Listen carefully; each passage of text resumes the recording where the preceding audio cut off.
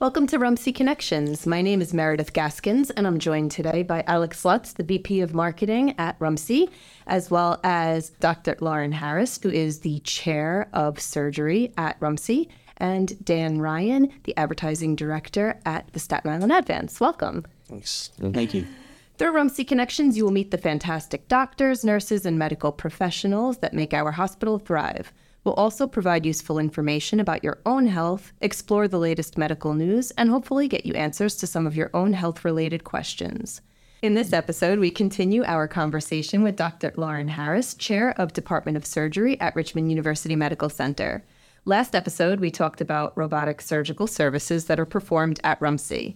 In this episode, we'll shift our focus a little to talk about RUMC's surgical department and the various services that are offered. So, Dr. Harris, can you tell us a little bit how the field of surgery changed since you performed your first procedure? Well, my first procedure as an attending surgeon was in 1996, probably September of 1996. And since that time, I think things have changed dramatically, not only from the surgical standpoint, but from the anesthetic standpoint, the nursing standpoint, what instruments we have, critical care of patients postoperatively. So, surgery doesn't happen in a vacuum. And the people who help us in the operating room, the nurses, the anesthesiologists, the circulators, all of those people are critical to the actual outcome of the operation. It's very similar to the military. For every guy carrying a gun, there are 5 people behind him who did all of the other things, the people who got the food services, the people who set up the tents for the camp. All those things are critical to getting the actual outcomes you want. So I would say, things have changed dramatically in those 25 years or more. But I would say, to me, the biggest change was the advent and acceptance of minimally invasive techniques really across the board for surgery, not just in my field, but in all fields of surgery. So, doctor, how long does an average procedure take? Well, it all depends on what the procedure is. I would say that and it all depends on what you find when you get there. We have a lot of preoperative imaging for a lot of different types of operations. And as much as I love to look at CAT scans and you think you can tell what's going on in there, until you actually are looking at the structures, you don't really know what you're up against. And that's the kind of the mystery of surgery in the sense that everything can look really good on the CAT scans, and then when you get there, everything's not so good. But I think that, these operations, you're talking about robotic operations? Yes. Yeah, it varies. I mean, robotic cholecystectomies are one thing. They probably, I've never done one, but my guess is they probably take an hour. For me, robotic lobectomy, meaning that's an anatomic resection of a part of the lung, generally takes me about anywhere between 90 and 120 minutes. But a hiatal hernia might take me an hour and a half.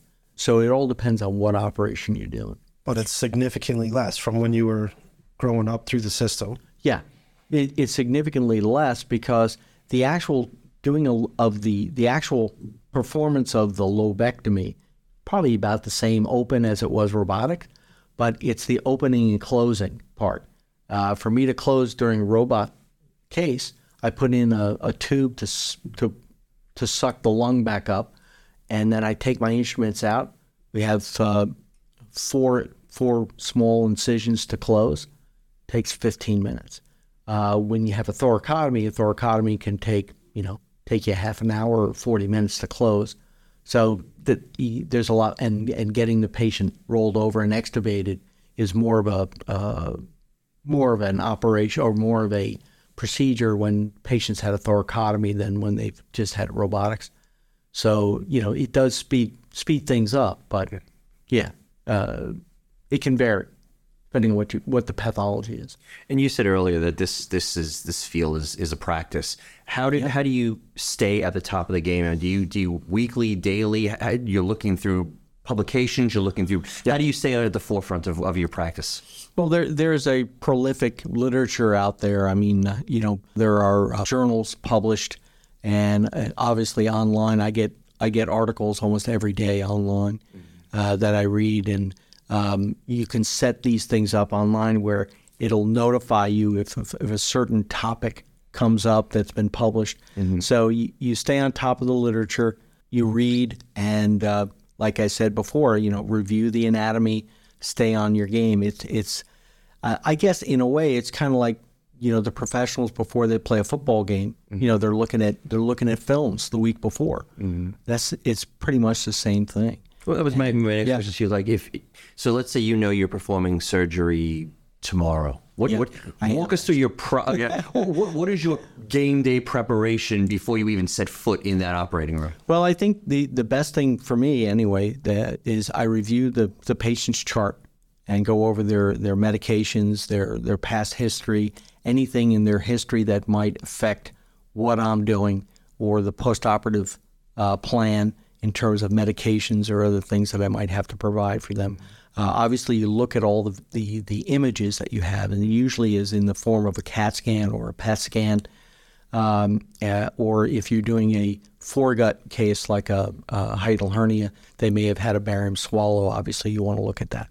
So review all the images, review the chart, and then, like I said before, I always review anatomy just to make sure that, okay, I'm doing this lobectomy. Let's look at the anatomy of that lobectomy.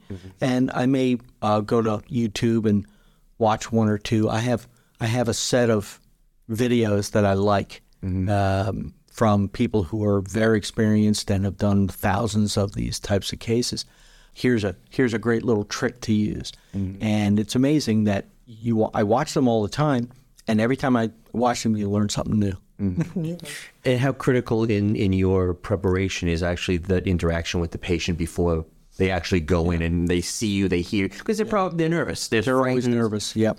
And I don't blame them. And many of them are, just imagine yourself going under the knife. You're going to go to sleep, and these are potentially life-threatening procedures. They do have mortalities associated with them. So what I do is I sit down with the patient and the family, I explain to them exactly what we're going to do and how we're going to do it, how many incisions I'm planning on making. And I always make sure that they understand that anytime you start out minimally invasive, there's always a chance you may have to convert to what's called an open operation. And for robotics, the most common reason for converting, people would say, because you get into bleeding. That's not the most common. It is a cause, of course, but it's not the most common. The most common is that you reach a point where you just can't, you're trying to dissect something out and you just can't do it. So it's failure, what we call failure to progress. And once you fail to progress for a certain period of time, there's no sense in, making a career of it. So you wind up opening. And, you tell them that there's, according to the literature, somewhere around 2 or 3% chance of converting to an open operation.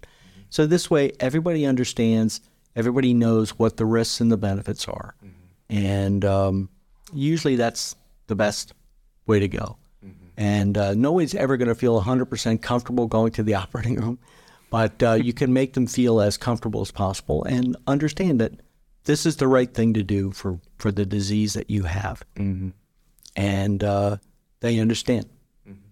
Jumping into the actual procedure day, what would you say that your mindset is, and how do you stay focused, especially if it's a lengthy procedure? Well, you mean in the operating room? For some reason, I just become very focused when I'm in the operating room. I know what the next steps are, and once I start the operation, first thing is I don't take my phone into the operating room because that would be horrible. Everybody stays focused. I make sure that the team stays focused. They don't start talking about what they're doing tonight for dinner because that's not what we're there for. And If the nurses want to put on some music, we were talking about that. Yeah, that's fine. There have been plenty of studies showing that some surgeons actually do better when they put their music on. So when I trained, it was forbidden. You could not put music on in the operating room because it was felt to be counterproductive. But most of the studies on that have shown that not to be true. So if the nurses want to put on some music, as long as it's, in the background, that's fine with me because I'm not going to hear it anyway. Once I start operating, that's pretty much what I'm doing. And nobody's going to, break me out of it until we're done. In terms of the length of procedures, there are procedures that are just take days, like separating conjoined twins, and you have teams that come in and out of the operating room. That's not what we do. For standard cases that we do, these are 2, 3, 4 hours sometimes, depending on what you're doing. And honestly, when the procedure's over, you're like, wait a minute, that was 4 hours. So for the most part, it's okay. You just make sure to empty your bladder before you go in. You're generally okay. Yeah. And I've never really had that where I had to run out of the operating room to do something. Yeah. I would never do that. And when you're, as a surgeon, and you're working on someone, what's that feeling when you know that what you've done has saved a life or positively affected that person's life for the future? Well, I can't tell you. That's why I became a surgeon, because there's really nothing like it. And I think that, when you have that connection with your patient, and the patient, I have patients who come back to me, and I have one lady who I operated on 10 years ago who still comes to see me and is cancer-free. And that's great. It's just such a nice, it kind of makes your whole day. And it's very, very gratifying.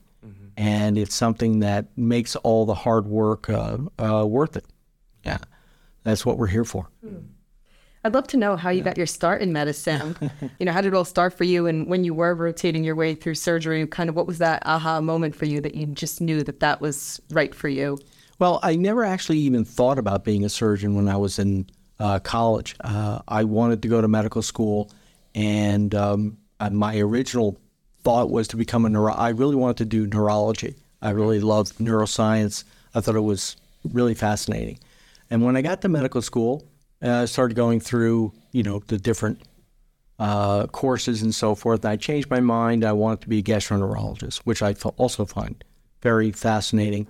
And I was in the Navy at that time, and each summer we would rotate to a different place. And between my second and third years of medical school, I went to Pensacola. And in Pensacola, I had signed up for a rotation at their hospital doing internal medicine. So I was really excited. When I got there, they told me that there were no spots in the internal medicine rotation, that I was going to have to do surgery. And, you're in the Navy. It's not like you can say, I'm not doing that, I'm going home. So it was, I saluted and I said, yes, sir. And I walked off to the surgery ward. Well, and I thought I was going to hate it. But it turns out that I really connected with these. There were a bunch of general surgeons there, and I really connected with these guys. And it was very, very interesting, because within 2 weeks I had bought the textbook and I was reading it at night. I just loved it. And it's kind of like when you go through college and, what are you going to do for your career? And you wind up taking a course in something, and you kind of connect with the professor. And you say, yeah, I could see myself doing this. And you kind of get really interested and you dive into it. And that's what happened to me. I never looked back. So surgical training was, I loved my surgical training. I trained at NYU in the late, I started my internship in 87. Yeah, I loved it there. It was different than today in the sense that there were no limitation on work hours. And I worked a routine 100-hour week, and I loved it. I couldn't wait to get to the hospital. And we made rounds at 5 o'clock, and in the morning, and I would get home at, maybe 11 o'clock at night or 12 o'clock at night on the days I didn't have to take call. I loved it.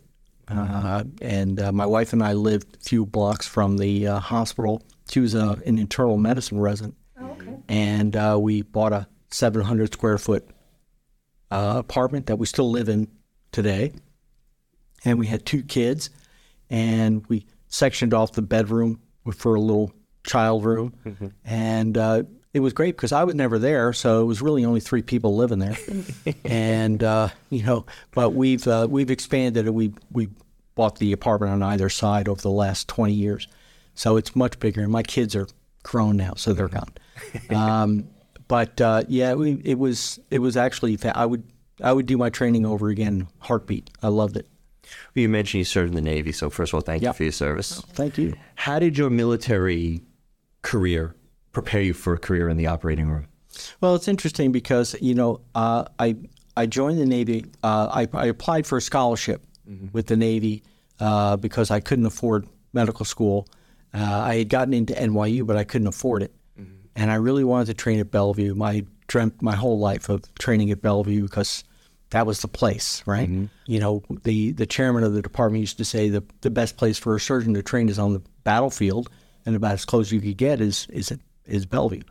So I always wanted to be there, and I couldn't afford it. And I applied for a scholarship with the Navy, which I thankfully got. And I loved being in the Navy. I thought it was really fantastic. It was very regimented. Some people might not like that, but I did. I loved it. I went to officer basic training for officers. Had this 6'2" drill instructor yelling at me from 3 inches away. But once you got used to that kind of stuff, it was great. And the Navy treated you very well, and it was really fantastic. In fact, they let me take time off for training because most people in my program had to train with the Navy, but the Navy didn't have thoracic training. So they let me stay where I was to do that, and let me finish my service there. And then I was discharged in '87. So as I started my internship. But it was great. And I think in many ways it helped in the sense that it gave you a sense of purpose and the dedication. It kind of instilled in you the idea that, this is what you have to do today. Just keep your eye on that and get it done. And the never give up kind of attitude. Because there are cases where you just have to, patient's not doing well, you have to take them back, or, you just never get tired. You take care of that patient until everything's taken care of. I got a lot of that from my father, but also from the Navy. So, Dr. Harris, you've shared with us how high stress your job and career can be. What do you do to decompress? Well, I don't know. I don't really think of it as high stress. I just love what I do. There is some stress to it because, you are dealing with people's lives. It sounds terrifying. So you have to take it very seriously. It can be terrifying, but it's got its rewards. But in terms of relaxing, well, believe it or not, I've been riding motorcycles for about 25 years. And that's just my thing.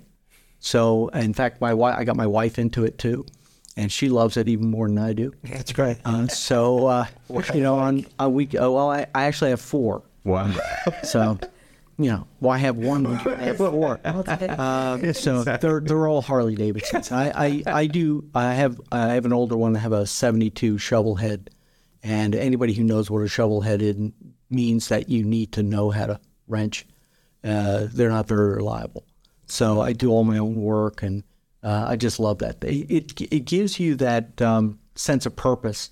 I just love doing it. And my wife and I, in fact, we're going to Sturgis in August for the 5th time. And we've made so many great friends. So it's very relaxing. So, you work hard, but you should play hard too. And I tell my residents all the time that, you get done with your residency, and your residency is 24/7. That's all you do. You eat, drink, think about surgery 24/7. And then you become an attending, and all of a sudden you find yourself having free time and nothing to do with it. You can get very depressed, and people can get very, melancholy that way. And I think you have to find a hobby, something that you love to do that gives you that outlet. Because there is stress, and I didn't mean to downplay it. There is stress. And you have to find a way, they talk about work-life balance. So you have to do that stuff. In fact, some days, I ride my bike to work. So if the weather's nice, I'll go to the garage and get the bike and ride that to work. That's great. Yeah, it's very relaxing. And I can't hear my cell phone on it. It's perfect. You're off grid. I'd love to know, who were some of your mentors when you first started out as a surgeon, and maybe you can tell us some valuable lessons that you've learned throughout your career? Well, I think, I'd have to say, the surgeons who trained me at NYU, they were kind of old world. They believed that the patient came first, and you had to dedicate yourself. If you operate on a patient, you own that patient forever. Mm-hmm. In fact, the chairman of the department was a gentleman by the name of Frank Spencer. He's one of the fathers of cardiac and vascular surgery, actually. And he believed that once you operate on a patient, that was your patient, and he would have patients come back 10 years after he did their heart surgery with some complaint not even closely related to heart surgery, mm-hmm. and he would admit them to his service. Oh. So he walked the walk. Mm-hmm. So, and that was very inspiring to me. And his way of his approach toward patient care, I thought was, you just don't see that anymore in many places. Yeah, very dedicated, and he didn't take no for an answer. Mm-hmm. And the residents know, I'm like that too. Well, we can't do that today. Well, why can't you do that today?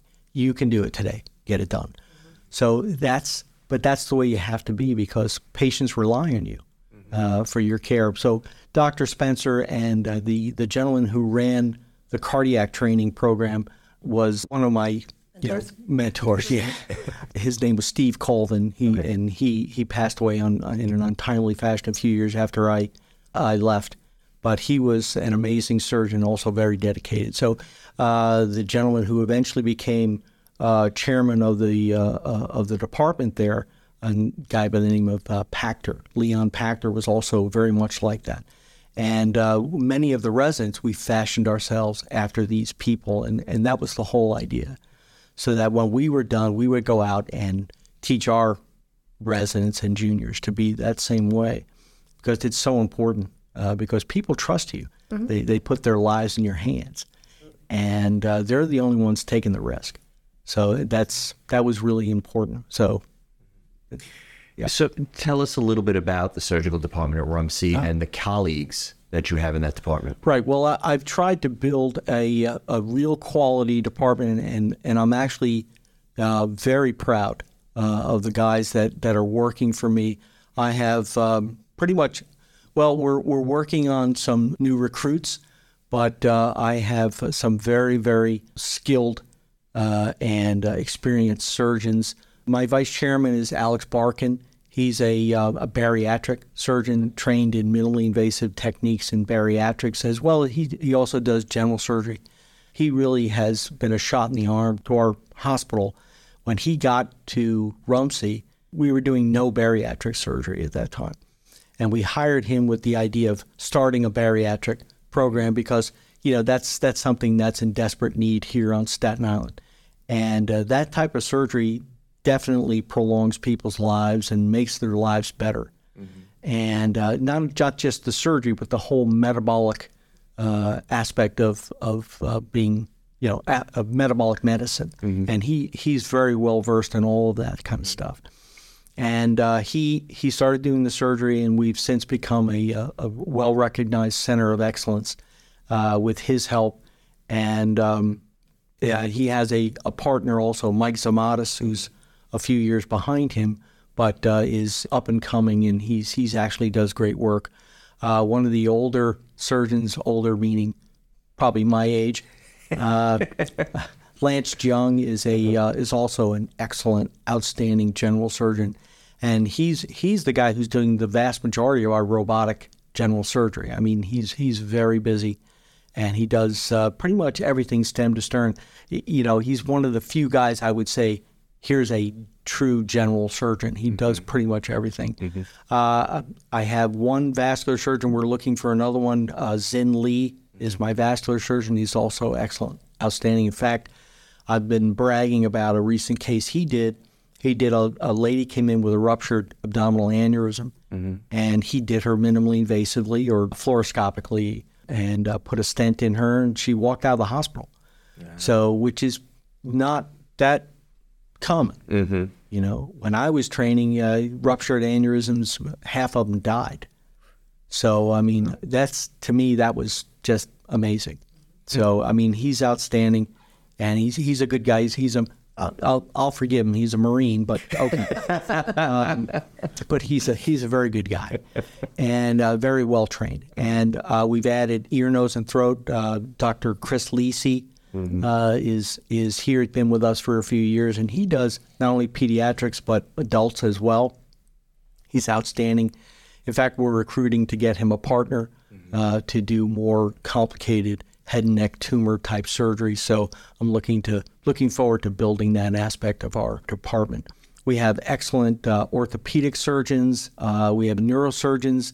Our neurosurgery department is growing in leaps and bounds, and we're now doing we do neurointervention. We do a lot of different types of neurosurgery that when I first got here in 2017 we weren't even doing. So it's a very exciting time to be at RUMC. We were going to talk about the new physical plant. The hospital is spending upwards of $300 million, and it's just beautiful. I can see the new emergency room right outside of my office, and it's gorgeous. And they just opened that a few weeks ago, 35,000 square feet of really state-of-the-art space, 4 new trauma bays, which are just beautiful. You can almost do surgery. You probably could do surgery down there. And on the second floor, part of the reason I actually came back in 2017 was that they promised that they were going to build the 10 new operating rooms. And not only operating rooms, but there's a recovery area. There's a new lounge suite. It's just beautiful on the second floor of the emergency room. Not quite finished yet. I mean, probably going to open fall, late summer, early fall, but it's going to be fantastic.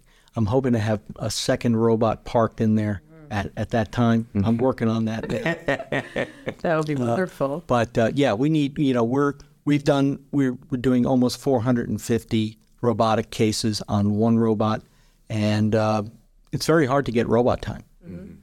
So I really think that administrators and surgeons think very differently. Administrators, want you to show that you have the volume before they spend the money, and surgeons are exact opposite. So, I'm a big believer in the field of dreams, and I think that if you build it, they'll come. And the great thing about Staten Islanders is they want to stay on Staten Island for their care, and they believe in places like RUMC to give them top flight care, and I think that we're certainly doing that. And I think that if we add a second robot, pretty soon you won't be able to get on that one either.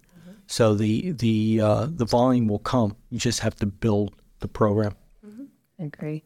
Well, it's wonderful that we're able to offer all of these services and service Staten Island without people having to go to the city. Yeah. We'd like to thank you again for joining us today and for all that you do to keep us safe and healthy. I appreciate it. Thank you. There are highly skilled, experienced medical professionals ready to serve you at Richmond University Medical Center Surgical Department. To learn more about our service, please call 718-818-2420 or visit our website at rumcsi.org. That about does it for this episode of RUMC Connections. Thanks for joining us. I'm Meredith Gaskins.